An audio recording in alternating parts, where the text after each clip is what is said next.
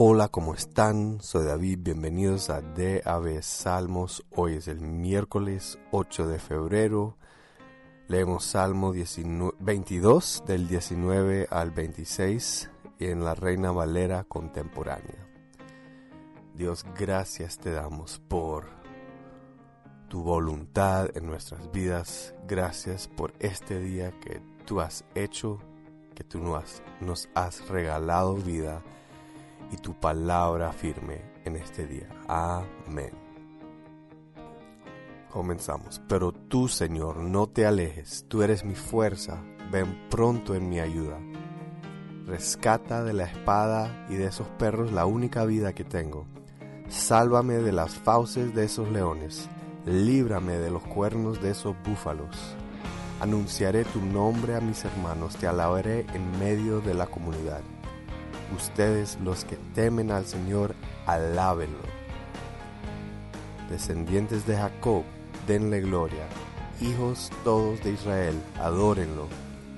El Señor no rechaza al afligido, no desprecia a los que sufren, ni esconde de ellos su rostro. Cuando a Él claman, les responde. Yo alabaré en medio de la comunidad, y ante los que le temen cumpliré mis promesas. Los pobres comerán y quedarán satisfechos.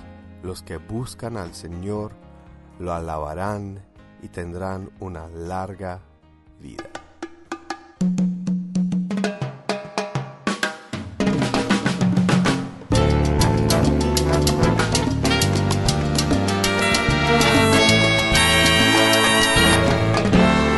En el Salmo 22, la misma Biblia lo dice.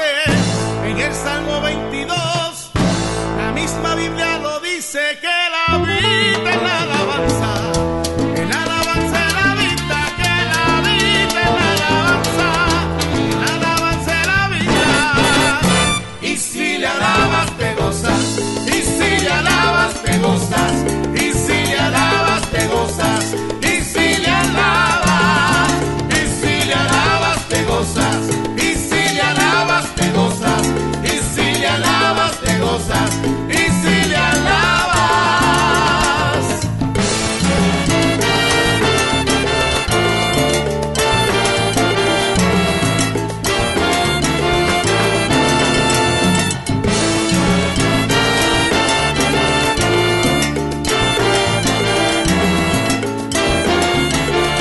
En el Salmo 22, la misma Biblia lo dice.